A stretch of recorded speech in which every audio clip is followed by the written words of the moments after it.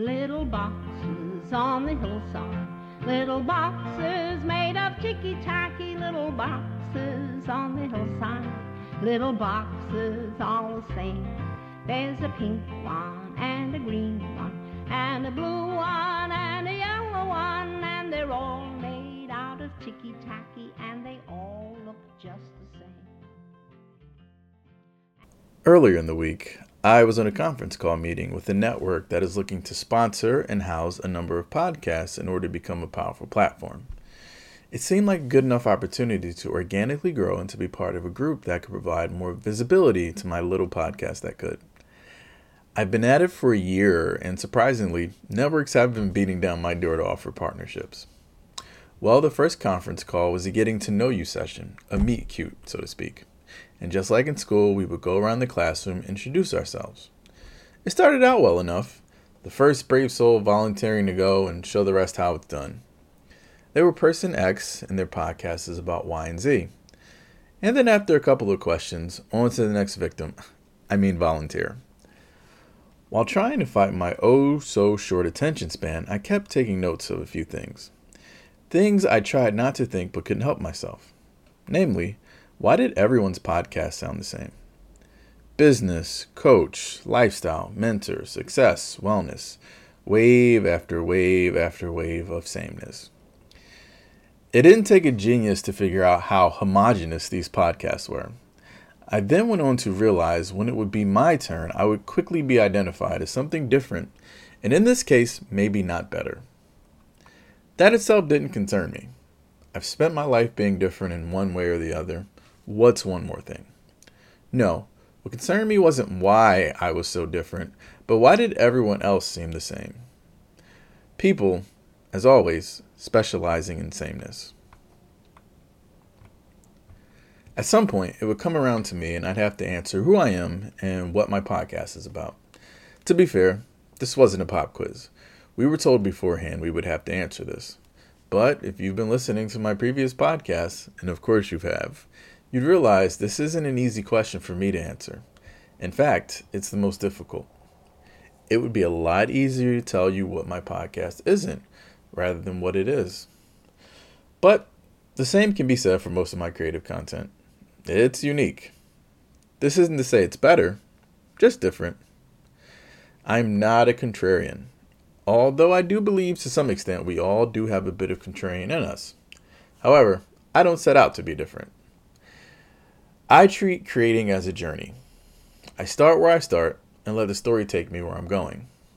I may have a punchline or a destination, but I rarely map it out.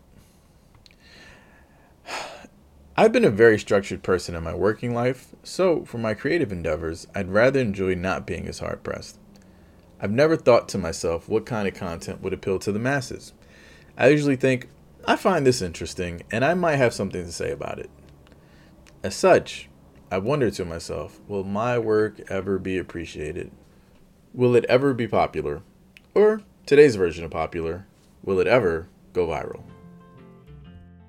And the people in the houses all went to the university where they were put in boxes and they came out all the same. And there's doctors and lawyers and business executives, and they're all made out of ticky-tacky and they all look just the same. In order to explore viral, I think it's vital to explain viral. What does it mean to go viral? According to Merriam-Webster, viral means quickly or widespread or popularized, especially by means of social media. Which is apt, but for this exercise, I want to get a deeper meaning. I want to go past the surface. At times, to really understand a word or a concept, you must use the root in which it was derived from, vis-a-vis its etymology. Let's take this other definition of viral, also according to Merriam-Webster, of, relating to, or caused by a virus, which is an infectious agent or small size and simple composition that can multiply only in living cells of animals, plants, or bacteria. The name is from a Latin word meaning slimy liquid or poison. There we have it. Viral is poison. Today, the meaning of virus has been repurposed in a way to fit this social media age. So let's find a working definition for now. To do so, let's think of the components of a virus. First, My apologies to the scientific community. I am going to butcher this. Just bear with me. I'm working on my doctorate in pretendology. Have a point of origin, be fast spreading, and far spreading. Now that we've defined what viral is in the context of today, we can finally answer what is viral. My answer might surprise you. I have no idea what counts as viral today, and for good reason. When I asked a few people when did viral become a thing, I received a litany of answers, but many of them revolved around the viral video. And if we're talking about viral videos, many would agree for the masses that would mean YouTube. To be fair, viral was certainly a thing before YouTube and social media. What I'm focusing on is the tipping point. Viral before YouTube meant being shared as email attachments in the 1990s to very niche crowds. We're talking about what would go on to be known as viral to the masses, so it's more AY after YouTube. Before YouTube would go on to become the world's second largest search engine and be the unblinking, uncaring, capitalist, out-of-touch juggernaut it is today, it was a place for plucky underdogs with their weird home videos. Before it became a highlight hub for totally not out-of-touch late-night talk shows, it was a place where the Rick could get rolled, awkward, unpolished song parodies by even more awkward, unpolished teens reigned, and the Discover page meant something else than just the corporations that pay YouTube to be placed there. YouTube created the generation of stars right before this new one. But instead of being actual famous, they became internet famous. More on that later. Now, viral began way before anything internet related, in my opinion. Viral began the moment the news was the thing. We can think of all the biggest historical moments in our lifetime and those that have come before us. Before there was ever an internet for public use, there was a news for public consumption. The moon landing, assassinations, terrorist attacks, social unrest, and more. The information and ideas of these events would be far and fast spreading. We would see and discuss them with each other, people we know, and strangers we don't. We would marvel at what was and what was to come. So to be fair, viral has existed way before social media, but in today's context, it's the social media that counts. Here's the point. Viral means different things to different people. Viral used to mean 1 million views in a short time. Then it meant 5 million. Then it meant tens of millions. Hundreds of millions? A billion. Sure. Slow down. I believe we lost sight of what viral is. Truthfully, viral depends. And it depends on many things. Chief of which being matter of perspective. While someone who makes video game content would possibly be happy with 1 million views, the largest Korean boy bands in the world would consider the video a failure if they'd only got 1 million views. A beauty channel might consider millions of views as any video win or a loss, depending on the size of the channel. The term viral and the results are all relative. Well, except when it comes to me. I can realistically say I've never had any of my creative content go viral. If a popular creative ever woke up and their numbers were the same as mine, they'd reevaluate all the choices they've made in life and most likely decide they've made all the wrong choices. And they'd be correct. Viral largely depends on the audience. If you're a small content creator and you routinely make videos, articles, etc., and usually reach no more than 1,000 people, if someone reached 500,000 people in a matter of weeks or months with a piece of content, you would consider that viral. Now, did it reach that million mark? No, but compared to where you were, that's a seismic shift. And that example can be scaled up, but the drift has gotten no. Now, viral has spread. Get it? It's not only for YouTube, but for all the platforms where people have short attention span. The shorter, the better. Facebook, Instagram, and TikTok all have massive user bases. And for Instagram and TikTok, more than a little of that praise should go to the gone, but not forgotten platform Vine.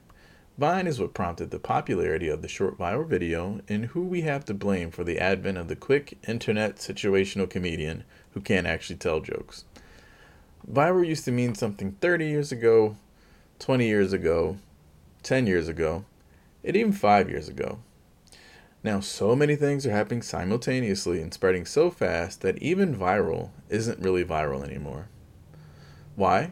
Because viral numbers are experiencing inflation. Inflation is a term that is usually tied into economics and fiscal policy, but I think it's pertinent here. In economic terms, inflation is a persistent, substantial rise in the general level of prices related to an increase in the volume of money and resulting in the loss of value of currency. In simpler terms, an increase in the volume of content is resulting in the loss of value of said content. The markets are flooded with content. Here's the issue. With more and more people attaining a level of virality, it's losing the meaning. A decade or more ago, if someone became viral, they became either somewhat famous or infamous to those that don't even know them. They're known as maybe that person who did that thing that time. And sometimes they can get money from that. Now, if someone goes viral, they may never become the type of famous they are looking for. You can be a regular person, quote unquote, that had a moment of inspiration, recorded it, and sent it out to the ether. Guess what? It belongs to the universe now. People will copy it, meme it, critique it, copy it, songify it, copy it, argue it, copy it, and did I mention copy it? At best, that means your material can be repurposed by some other brand who's trying to draw views to whatever they are pitching. At worst, you can become the subject of ridicule in an internet roasting session. You can go viral for the wrong reasons. That moment may live forever, but nobody really cares about the person who created that moment. Your involvement with that moment was over the second it became viral. It's ours now, and the collective we will decide if you get to benefit further from this. Often, it's a no. Take TikTok, for example. It's a platform that essentially asks how well you can pantomime something someone else did. There are plenty of people who are TikTok famous, and that's amounted to nothing more than some heart reactions and some very questionable DMs. It's not just TikTok, however, it's all of them. If everyone gets their 15 minutes of fame, then fame doesn't mean the same anymore. Everyone has access to the same platforms, and with that comes the ability for anyone to become viral. So that 15 minutes of fame becomes 15 seconds of viral. And that 15 seconds of viral can infinitely mean more to everyone else and to the producer of that 15 seconds. But dear listener, here's the bad news. You can be viral and not famous. And to that point, you can be famous and not rich. And you can be rich and not happy. I conjecture there are many now who would rather be famous than rich if they had to choose between the two. And that's the age we are in. The age where it feels more viable to get famous than it does to get rich. Peeling back the curtain further, where this is headed feels very much like an early Black Mirror episode. The one where the people lived underground and everyone had their own channel. You did certain routines to get a certain amount of credits or points, all for a better life. And even if you were aware of the inherent flaw in the system, there was no way to escape. You were part of it and it owned you. And no matter how much you raged against it or tried to play into it, you were given a certain role to play. It either depended on your look, your talent level, or your ability to garner a response, aka your influence. With billions of users on all the social media platforms combined, it's too late to go back. There is no back to go to. Everyone is now doing a dance routine, making a comedy skit, or having an opinion that the world must hear. And success breeds copycats. After all, it's been said, imitation is the sincerest form of flattery. But if everyone is doing the same thing, can we really see the difference between that which produces quality versus that which does not? Since I'm on all the social media traps enough, I realize half of the profiles I run into are influencers. Brand ambassadors, lifestyle curators, etc., etc., etc. Everyone's an influencer, even if you have 15 followers. Influencer has become a job now. I'm going to say this, and I do so out of love. If you aren't getting paid for whatever you're influencing, then you are the one being influenced. And by paid, I don't mean a discount or free merch. I'm talking about they pay you no matter what happens. And if whatever you're pushing is successful, they pay you more.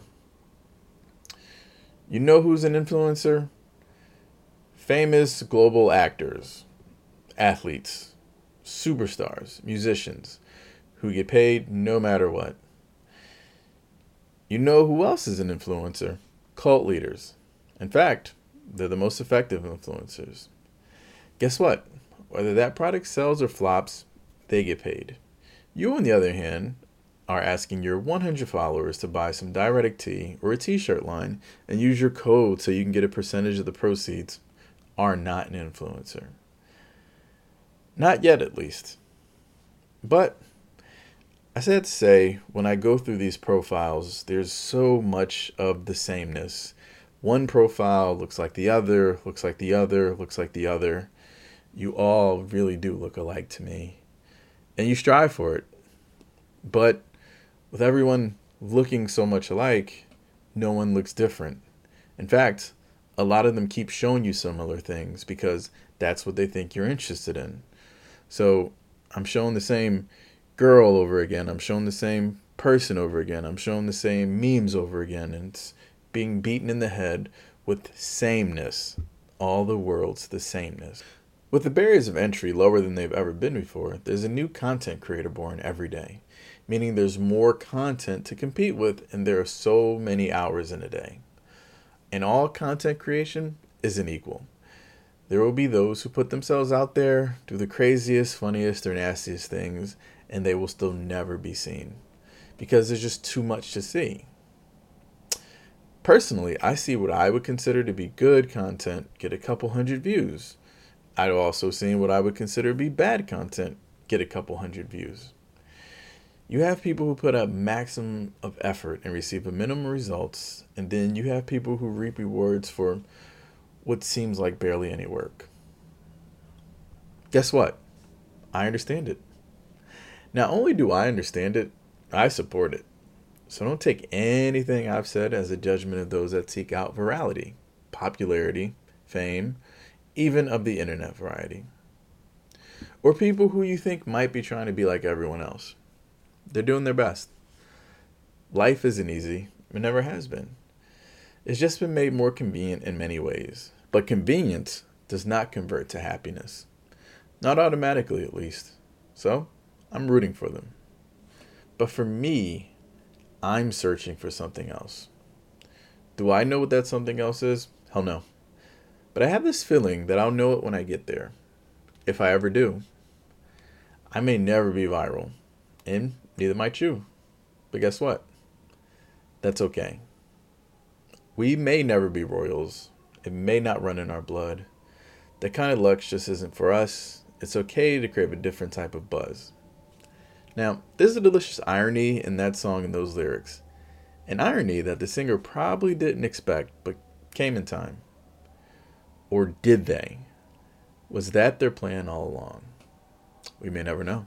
And the children go to summer camp and then to the university where they are put in boxes and they come out all the same. Here's a story. A few years ago, I wrote a handful of songs. I worked with artists and had them professionally completed.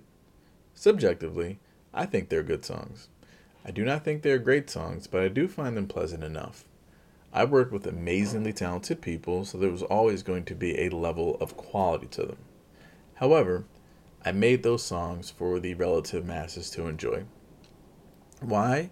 Because of the type of pragmatic songwriter I was at the time. It was a time of transition for me where I was trying to leave business and corporate and go into complete creative. So I had those energies competing with each other. Instead of making very niche music that few would enjoy, I would instead make top 40 style, easy listening content that could be packaged and sold. I did not have delusions of grandeur about my songs. My biggest desire was to one day hear my songs playing through the speaker system in my local coffee shop as I ordered my half-full double shot with a twist light. Or to hunker down in a movie theater, butter popcorn and other snacks at the ready before the previews come on, and then hear one of my songs blasting away while the local and national ads played on the screen. And I would sit there, pleasantly surprised, and have my moment of triumph. Alas, that never came for me. At least not yet. I know what you're thinking. You're thinking it's because they were never played. But that's not the case. I created 3 songs, and those 3 songs were good enough objectively to be accepted by Pandora and many other platforms that had to approve of the submission. Further still, based on the numbers my songs have been played in several countries, over 50,000 times lifetime. My songs have been played in a number of times, but it never led to any opportunities. Nobody's looking to hire me as a songwriter for their singer. And while I am proud of those songs and stand by them, if it was today, I probably wouldn't make them. Why? Because while those songs were objectively listenable enough to garner many listens, I don't know if it was authentically me. In fact, I can say without question, it wasn't. Obviously, I wasn't chasing the hottest genre, but I did create songs with certain audiences in mind.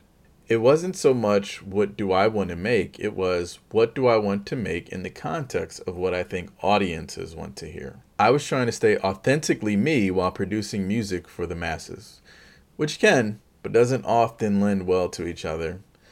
Also, these were my first songs that I created. I don't know how realistic my goal was. Hooray that I was able to get them published and circulated to a somewhat wide extent. But if I was to create music now, it would be totally different. Do I regret the music I made back then? Absolutely not. I'm very proud of what I created, and I stand by that work. And I still hope to one day hear at least one of my songs at that random coffee shop. But that experience, and many more along the way, have led me to understand who I am as a creator, but maybe more importantly, who I'm not. What I do know is that my content will never be viral for viral's sake. I'm not seeking it out. I'm not going to be someone who's an expert on experts. I'll never be in an insert topic here podcast. I'm not your 90s TV sitcom. There won't always be a lesson to learn at the end of my show. If I can find a way to talk about current events that are interesting to me or explored in an angle that I haven't seen done before, maybe. But more likely not, because by the time I talk about it, it's not going to be current anymore. I'm also not going to go out of my way to be counterculture or talk about obscure things to be different. No. Here's why. A few episodes into the podcast, as I listened back to them, I came to a fork in the road. I can make topical enough content that would probably pay well with the algorithms, but only give the very surface of myself, or I could let anybody who's willing to listen take a peek into my authentic brain. Well, if you've listened to my episodes ever since, you would notice some very distinct changes in everything from topics to delivery. It's not that those first episodes weren't me. They are. But it's not the part of me I want to explore in this medium. And who knows? Maybe there's even more of me to unpack. Maybe not. But I do resonate this quote about going viral from Ken Pluro. Explore your own innermost thoughts to create content that will evoke deeply relatable emotions and passions in others. So, let's go back to that network Q&A. The thing is, I lied to you. There was a Q&A, but it wasn't mine. I had a slot in the future, but I was able to listen on this one to get a feel for the process. So for this round, there would be no turn for me. But what if it was? What would I have said? The truth is, in the moment, I would have done my best to come up with something clever. I would have listened to the answers of the other podcasters and looked for clues as to how to answer to get the best response from the key decision makers. I could have created an elevator pitch, but thankfully, I didn't have to. When it comes to my podcast, I don't think I'll ever have a good answer about what it is besides the title. And I'm just fine with that.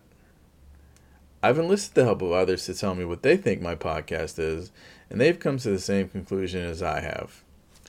There's no specific answer. Now that I have that information, I'll probably still go to the session, because I feel it rude not to. And who knows?